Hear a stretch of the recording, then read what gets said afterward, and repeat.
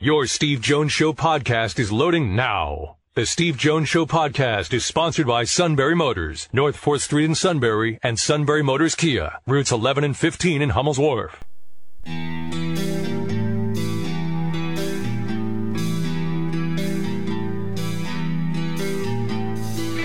Sports talk where your voice counts. This is the Steve Jones Show on News Radio 1070 WKOK. Now from the Sunbury Motors Studio, here's Steve Jones.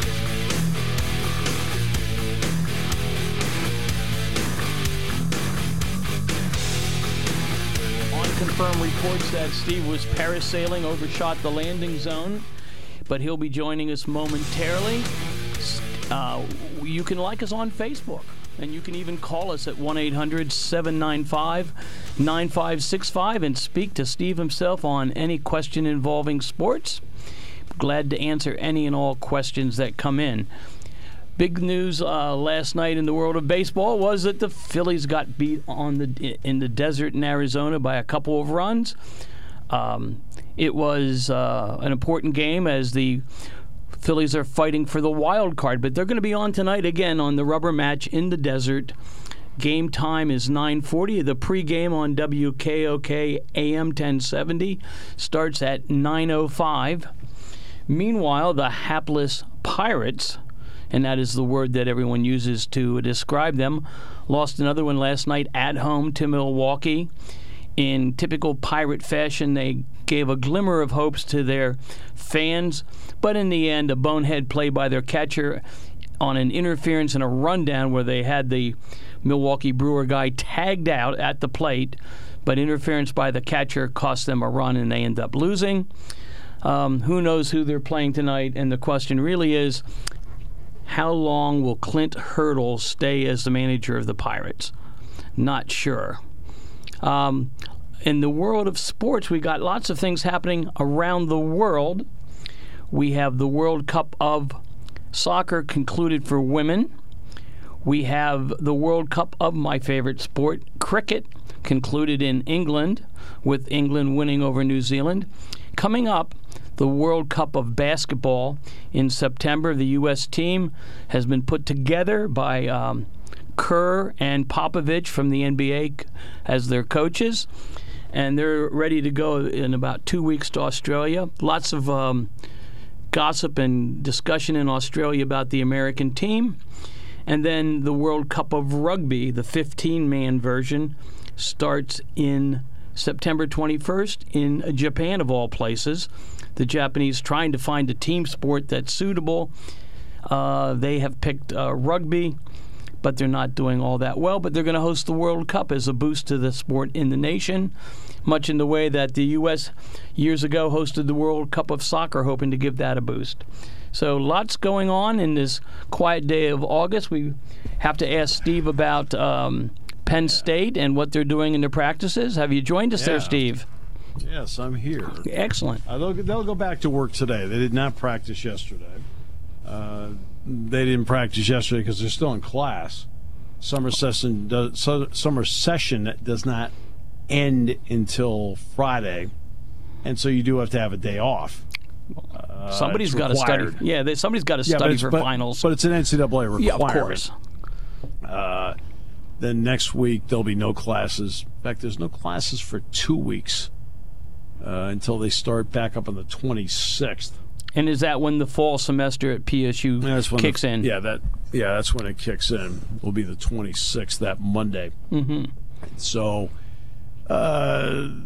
you'll have a couple of guys going through finals this week, or have final projects due this week, or if they have internships, getting their final hours in this week. I know, for example, Cam Sullivan Brown, I was talking with him, and he does have to come back into Channel 3, I think later this week, to make sure he's got the hours required. And I'll tell you, he and Antonio Shelton both interned with, quote, us all summer. Both 6-week sessions. They worked really hard. And I will say this, they really helped our perspective on the Unrivaled TV show that we do. Now, I only produce a segment, so I produce a segment that's not part of the football part of it. Mm-hmm. It's on the football show, but it's of other things. And those two gave our people a perspective from the player's point of view about what's important to them in the show. So they had them go through shows and say, what do you like? What don't you like? And they're going to give, there'll be I think a better product because of the input that they had. Those two worked very hard for us this summer, very hard. They are what would be called in the business, I think, in that capacity, technical advisors. Yeah, technical advisors. They also did a lot of logging of footage. They were part of the when they went out to do the green screen shoots that you see up on the scoreboard. They had to do their part, but then they flipped over and were working on the other side of it too, with cameras and so forth. So look, they worked very, very hard. That's why I always laugh. Oh yeah, they go to these things and and some people don't do anything. Well, I can tell you right now, those guys worked. Well, it's potential careers post football and post graduation. Sure. And they both did well. What is the major called at Penn State? Generally, sometimes it's called mass communications. Sometimes it's called broadcasting. What is it titled at Penn State? Oh, it's in the College of Communications. Okay. So it's in the College of Communications. There are various degrees that you can get. And I know in the Curley School of Sports Journalism, you can take classes in sports broadcasting, which is obviously what I teach, sports journalism, sports information, okay, the publicity part of it. So they have that broken down into different areas. And not only that, but something I think is invaluable is they produce their own television show entitled Center County Report. When you can get personal, hands-on experience in this business, that's the only way you're going to improve. I mean, to sit there and say, oh, there's no textbook in your class. There better not be a textbook. You can't do broadcasting through a textbook. You've got to be able to do it by practical experience. That's why I tell students when they get there, join Center County Report. You have to do that. All my projects are practical application projects, and I told them, join Com Radio, join the student radio station. That's the only way you're going to get better. I said, and use it, and use it, and use it, and use it, and make yourself better. Steve, funny you should say that. There is no textbook, and where you as a professor in communications would say, now go to chapter 3, and I want you to read the 10 pages and do the questions at the end of the chapter. It doesn't work that way in broadcasting. No. You have to be able to go out and just do it. I mean, you hear people, you hear Mark Lawrence on the air and the great job he does. Sean is brilliant. I mean, Sean is a broadcaster's broadcaster. He really knows the field. Kevin, on occasion, we make fun of the suit all the time. But in reality, Kevin does a great job. He's really good at what he does. Matty Catrillo's really good at what he does. So I mean, we got a lot of people like that in the building, that are really, really good at what they do because they've developed a style over time. Sure. They've developed something that's appealing to the listener over time. Well, one of the things you and I talked about after yesterday's show was about that third guy on your broadcast team, Derek Williams. Yeah. Good guy. Brings his own perspective to the Penn State broadcast, game day, both on the pregame, during the game. He does a great job, but he's himself. He does, doesn't need to read a book to talk about what he talks about throughout the game. Pointers and key points of the game, critical moments, etc. Good addition. You know who deserves a lot of credit for that, though? Is Jack. Jack Ham does not a good job, but a great job of looking over at Derek and saying, Derek, we're going to talk about the punt return game here. So on a punt return, how does one develop judgment as to whether to take it back or not? And so Derek talks about, look, I'm looking. I mean, this is Jack. Now, he's leading him in to get him into an area of expertise. And that's what Derek talks about when the ball is kicked. Do the Gunners get a free release off the line of scrimmage, or are they hit? If they're hit, now I'm inclined to say I'm going to catch it and go. If they get a free release off the line of scrimmage, that's where I'm more inclined to fair catch it. Now, that's the kind of insight that a fan sits back and goes, wow, I learned something today. Well, right? And Jack's the one, and Jack does this with Derek all the time, Bob, on the pregame show. Jack's really good with that. Well, the funny thing is, if there's anyone who knows about how to return a punt successfully, it would be Derek Williams, one of the best. Oh, yeah. He had to be one of the best in the country back, 2006, 2007 seasons? 2008. Yeah, 2008. Yeah, he did okay, so he would know. But it's funny that you would say that it would be Jack who would, the legendary linebacker on the defensive side of the ball, sort of pushing Derek. It's amusing. But he leads and asks those questions. Sure. Where he taps into Derek's expertise. I'll ask him about route running sometimes because again, he's run routes. Yes, he's done it. He's done it at the highest level. But you have to be able to take that spot, and you have to make sure that you're utilizing it in such a way where you're drawing out that individual's expertise. And Derek has a certain expertise that that certainly is beyond what either one of us have. Now, it comes to playing it. I mean, they're both way beyond anything I could possibly. Steve, the one thing I will say, I join you on the radio periodically, but back in my college days, I was a broadcasting minor. And I broadcast football games for 3 seasons back at Little Westminster College when we were playing in the Division III national championships, etc., and it served me well in my career as a lawyer. And I've recommended to students who want to go to law school and want to become lawyers, go work at the campus radio station. It teaches you to think on your feet. It teaches you how to react to questions that come out of left field, literally. It teaches you how to edit things, etc. Broadcasting, what you do and what the 2 students from Penn State have done all this summer, is invaluable no matter what career you ultimately end up going into. Oh, I think the ability to think on your feet, the ability to, you got to couple together thoughts to do stuff like this. You have to string them together, and you have to be prepared. If you're prepared, you can string together any thought whatsoever. People that got up there and stumble and mumble and bumble, I just sit back and go, what are you doing? Nothing more painful than that. You weren't ready to go. Yeah. And that's the issue. You're not ready to go. Now, the 2 players that intern, where do they fit in on the football team? We talked about their broadcasting. Where are they on football?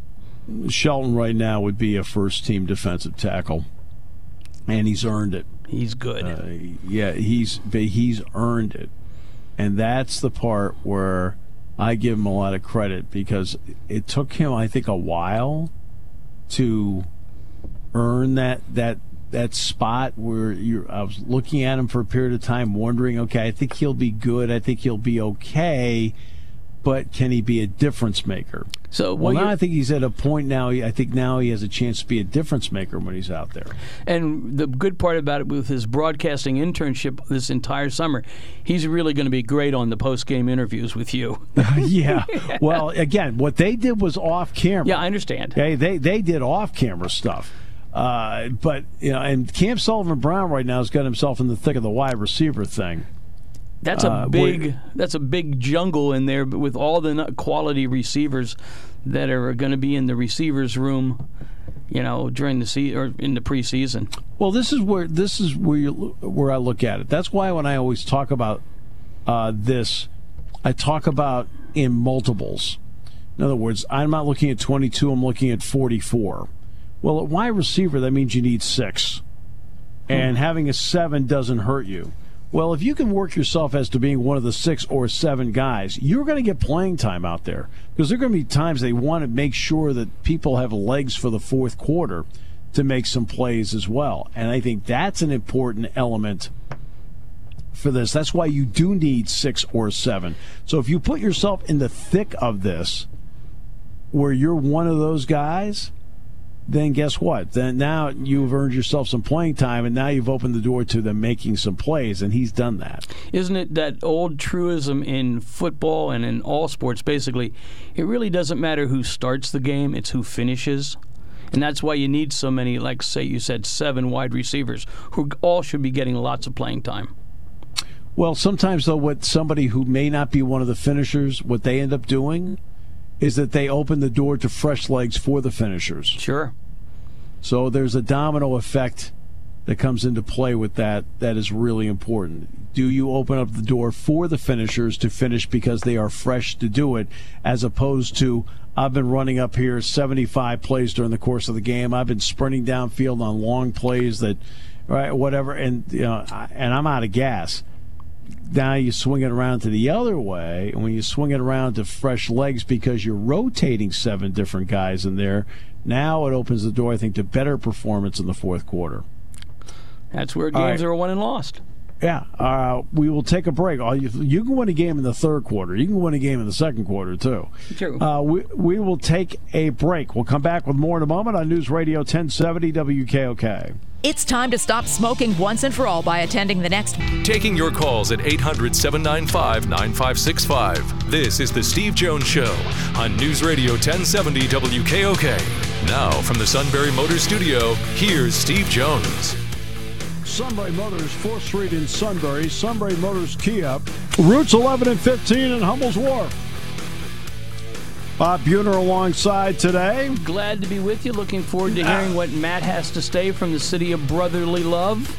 In a moment. Yeah. Kyle, you were telling me that there was a flimsy excuse why you're in today?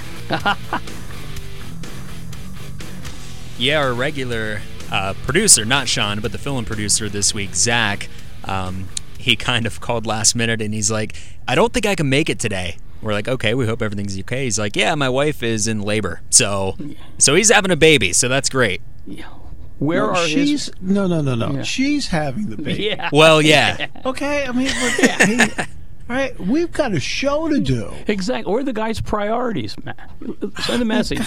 Text him. I mean, I hope that the new director of finance and engineering and Goomba, whatever's listening to this, yeah. And I think severe action should be taken. Yeah, at least see if she could hang on until Saturday. I mean, there's no show Saturday. I mean, come on.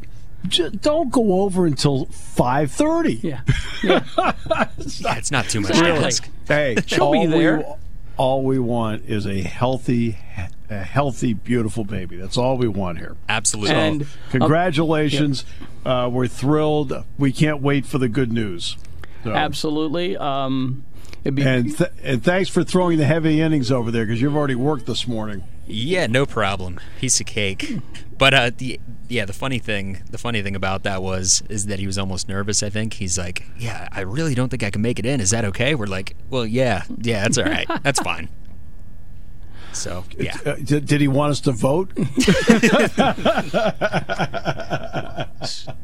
Steve and Kyle, when my wife went into labor with our second child, I got a call. She's in labor. Would I come to the hospital? I was in court and doing. What'd you do? I continued on finishing a case, and the judge said, "Is there something bothering you?" And he was kind of angry, looking at me like. I said, "Well, my wife's in labor," and he basically said, "You need to be at the hospital. What is wrong with you? If I didn't think you needed to be there, I was going to hold you in contempt of court for not being there." Oh, jeez. So when my son Dan was born, I was doing play-by-play of a Lady Lion basketball game, and it got to halftime, and I got a note because this is 1986, so there was not a text. Yeah, exactly. Kathy's in labor. Okay. Yeah. So I was working with a guy named Mike Mackey. No, I was working with Paul Alexander at the time. I looked over at Paul. I said, "Take her home, big man." I said, "I'm going to the hospital." Yeah. All right, let's bring in Matt Leon from Philadelphia. Matt, welcome back. Great to have you with us, my friend. Good. How are you? doing well. The Eagles did have their open practice the other day. They were able to bring fans in and so forth to watch them practice. I had a couple of friends go down, and of course security escorted them away. But I mean, that was but that's a personal thing. But what does one learn from that, other than the public relations part of it? I don't think much. I think it's strictly just a chance for the fans to kind of connect and kind of see the team in person. I mean, training camp used to be a rite of passage. It wasn't that long ago when people would take family vacation, go up to Lehigh, and watch a week. And then when they started moving it back here, I think it started with 5 open practices, and it's slowly been whittled away to where this was it this past Sunday. So I think it's more just a chance for the fans to see the team in person and get excited. I don't think you learn anything from those workouts, because I think those workouts are probably purposely made as vanilla as possible. Yeah, I don't think there's any doubt about that. I think with doing away of two-a-days, I think that's also done away with the idea of more fan interaction. Vic Fangio of the Denver Broncos, their head coach, he says, look, open it up. He said, let more fans in, because he thinks that, and his point is, he said, look, you're trying to make still some connection with the fan. You can't keep cutting them off. Oh, no, absolutely. And I think there's only one team that doesn't open practice at all, and then it's the Eagles with one. They're one of the lowest. And I get the logistics of, opening up the link and stuff like that. I just think there has to be a way. I can't believe there's not enough money rolling around in the NFL that they can't find a way to get fans more access, to training camp, because, I think that is big. It is a place where you kind of connect and stuff like that, and it's really where I think this generation of fans, they became so passionate because they would go to Lehigh and you would shake hands and get autographs as guys were coming out. And I think you lose that. I mean, is the league going to, fall off a cliff popularity? Of course not. But I think stuff like this, when you kind of close it off and you corporatize it in other levels, you might see a slow winnowing away along the edges, and eventually that can turn into a problem. So I agree. I just like I said, I get the logistic argument, but I just can't imagine there's not a way to make this better. Right. Look, everybody except for the Ravens, everybody's running the same offense anyway. No offense. Really, everybody's running the same stuff. All right, let's get to Miles Sanders. What kind of start is he off to, by all accounts, in Eagles camp to this point? I think he keeps impressing more and more. You talk about that open practice. He had some jump cuts in some live work that really just kind of, made you go, wow. I think he's going to be a big piece. I think Doug Peterson mentioned today at the podium, their last full workout before the exhibition opener on Thursday, that he wanted to see Miles Sanders hold on to the football. I think that's his biggest concern right now. Make sure he doesn't fumble. A lot of times young players will struggle maybe a little bit putting the ball on the ground, but he's been impressive, and I'm very interested to see how the Eagles utilize him. They went out and they got Jordan Howard to be the number one, but I think it's not crazy to think they might have a 1A and 1B even at the start of the season. And the fumbling part is a key part. There were a couple times last season where everyone knows at a moment he did have a fumble, and that's going to be the issue once Jonathan Taylor of Wisconsin gets to the league too, Matt. Taylor the number of yards after contact so impressive, but Taylor's a fumbler, and in this league, is it safe to say in the NFL, I mean, turnovers aren't tolerated anywhere, but in this league, they do everything they can to absolutely stay away from it, to the point where some teams are very conservative with what they do.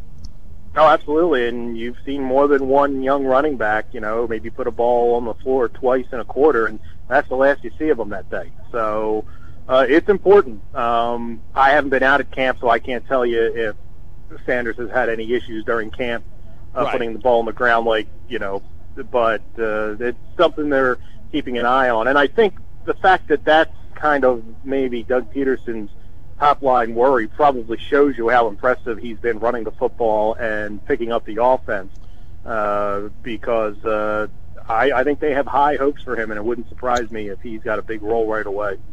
Matt, what were some of the other items that he brought up when he had a chance to talk about his team?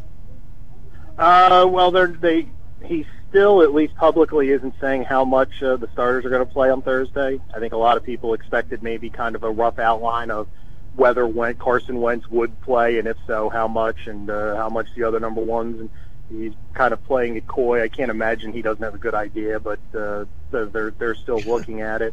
But other than that, it's been a pretty quiet camp, and I tell everybody with like spring training and training camp, no news is good news. If you're getting the same generic sound bites out of camp, I think that's a very good thing, because that means no catastrophic injuries, and that means no holdouts. It means no nonsense. And so far, it's been a very quiet camp, I think, for an Eagles team that is very determined and incredibly talented. I think they've got one of the top rosters in the NFL, so Doug Peterson has to feel pretty good about where they sit right now. Yeah, you absolutely have to see that. Is there a position that in a preseason game, or let's take a couple of preseason games, that will give you a feel as to how it's going to play out one way or the other? Is there any position in particular you want to look at? I think the defensive secondary. I think Rodney McLeod is working his way back from an injury. Obviously, you've got Malcolm Jenkins, and one of the best in the game.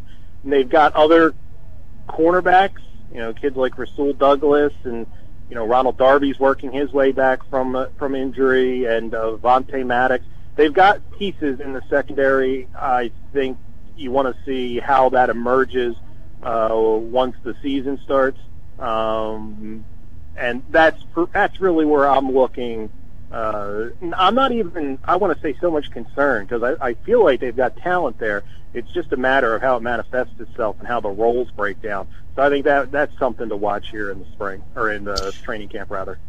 And I want to get to the Phillies for a moment. They are now tied with Washington in the wild card race. They won at Arizona last night, 7-3. 7 good innings from Vince Velasquez and Scott Kingery homered. Did the acquisition of Dickerson open the door for them to take Franco and send him to Lehigh Valley, because now Kingery can go back to the infield? I think that was part of it. I get the feeling this was kind of brewing. Franco is the latest on a long list of guys in this organization who frankly haven't gotten any better. Maikel Franco has the same holes in his game now that he had in May of 2016. And I think they wanted to get Kingery more at bats. They want to keep Adam Hazley, the first-round pick from a couple years ago, the rookie outfielder, in the lineup. And getting Dickerson, although I don't think they're ready to commit to playing him every day, I would imagine that's going to eventually happen. And at that point, you needed somebody's going to be the odd man out. I think they weren't comfortable with the idea of Franco playing once a week. I don't think they thought he would be productive if he wasn't in the lineup. He wasn't the type of guy who could get your one start and maybe play half the game other than that and still and play at a consistent level. So I think they thought this was the best move. I think the Franco problem is, in my opinion, part of a bigger problem of this offense. I think that's the one thing I can't figure out for the life of me as I watch this team is why they don't score more runs and why they don't hit more. I mean, I know the loss of McCutchen was big, don't get me wrong, but I find it hard to believe that, losing one player who had been with you for 2 months can have the catastrophic shockwaves in a lineup that I'm not saying it didn't hurt. It absolutely did. But when you look at the talent they've got, and a Bryce Harper, Rhys Hoskins, JT Realmuto, Gene Segura, and even, Cesar Hernandez is a solid major league player, and Scott Kingery has hit now like people expected him to hit last year. So my point is, if this offense was performing like I think it should, and most people think it can, then all of a sudden Maikel Franco can hit 230, but hit the ball out of the ballpark once a week, play good defense, batting 8, and you can live with him. I think with the rest of the lineup, so much fits and starts and inconsistent, all of a sudden his work gets magnified more, and there's more pressure to make a move there. So I was kind of surprised to see it. I kind of get it. And we could probably deconstruct this, is one of my big concerns about the organization is why young guys don't get any better with this team. You know, you look at Franco, you look at Nick Williams, Aaron Altair, who they let go earlier, and then you look at a couple guys that they traded in the offseason, J.P. Crawford and Jorge Alfaro. I'm not saying either's a star, but both players have taken nice steps forward, where here they kind of seem to make the same mistakes and perform at the same level. And then you look at the pitchers, guys like Nick Pivetta. You know, I know Velasquez pitched well last night, but it's the first time this year he pitched 7 innings, and it's August. I mean, I know he hasn't been in the rotation all year, but that's absurd. So, you know, Nick Pivetta, Zach Eflin, Vince Velasquez, you know, these guys all do the same things they did 2-3 years ago. And it's concerning to me on a big picture level why players don't ascend here, why they don't seem to get better. And in some cases, they've gone other places, and they've taken the steps forward that you'd want young players to take. I don't have an answer to that, but to me, it's a significant cause for concern. Which makes me one final question, and I'll let you go, Matt, and that deals with Gabe Kapler. Are the next, 7 weeks really important for his future with the organization, or is he rock solid with the organization, and let's just see how it plays out? I don't think he's rock solid, but I would be stunned if a move's made. I'm not I think Kapler, in my opinion, is a middle-of-the-road manager. Yeah. We can make arguments like my point of why don't guys get better? What role does he play in that?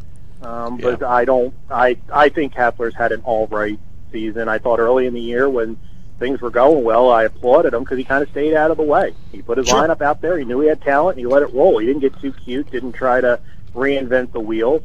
Now, circumstances have caused him to have to try to create some things out of thin air, but I think he is really tied to GM Matt Klentak because he was kind of an out-of-the-box hire, and I think they'd really have to have a catastrophic last 2 weeks for changes to be, or last 2 months rather, for changes to be made. I frankly think they're going to be in this race till the end, whether they like it or not, because I don't think there's anybody in the National League good enough to kind of push out and really take control of it. So, if they win 85, 87 games and, get the wild card or miss it by a game, is that worth making a managerial change? I don't think so, but I don't think he's rock solid, but I think it would take a catastrophe for them to make a move. And the Matt Leon podcast, next one is? Tomorrow it'll be released. We talk with Mike Costanzo, former Archbishop Carroll baseball star who was the Phillies' top draft pick in 2005. Was traded to the Astros organization in a deal that brought Brad Lidge to the Phillies. And we kind of talked about his pro career and finally getting to the big leagues and what it was like getting drafted by your hometown team and then traded. It's interesting. It's fun. And you can find one-on-one with Matt Leon wherever you find your podcast. Awesome. Hey, look forward to it very much. Matt, thanks a lot for your time. It's always great talking with you. Thank you. Take care. Matt Leon from Philadelphia, back with more in a moment on News Radio 1070 WKOK, brought to you by Sunbury Motors. When it comes to car buying, there's the other guy's way, and then there's the SMC way. The other guys force you into a vehicle you really don't want. The Sunbury Motors way lets you take the time you need to browse, ask questions, and take the test drive and think on it. For over 100 years, the Mertz family and all their employees have made your experience the most pleasant one you'll ever have. The other guys won't offer you the best price for your trade, no matter how much they say they will. The SMC way is their promise to provide you with the most money the market shows your vehicle is worth. The SMC way is to offer you all applicable factory rebates on new vehicles and generous discounts. Looking for a pre-owned vehicle? The SMC way checks each vehicle in a 200-mile radius to determine the lowest price, then beat it. It's the lowest price promise, just part of the SMC way. The choice is up to you, the other guy's way or the SMC way. The SMC way wins every time. Sunbury Motors Company in the North 4th Street Auto Plaza, Sunbury, and at sunburymotors.com. Selling more cars and satisfying more customers for over 100 years.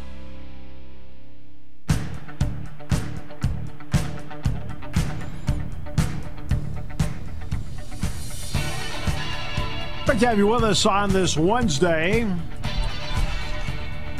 Penn State and Ticketmaster are going to expand the digital ticketing technology to major athletic facilities with an extended official partnership Phone technology is now going to become critical when it comes to tickets. You know, Steve, this is the complaint department matter for me.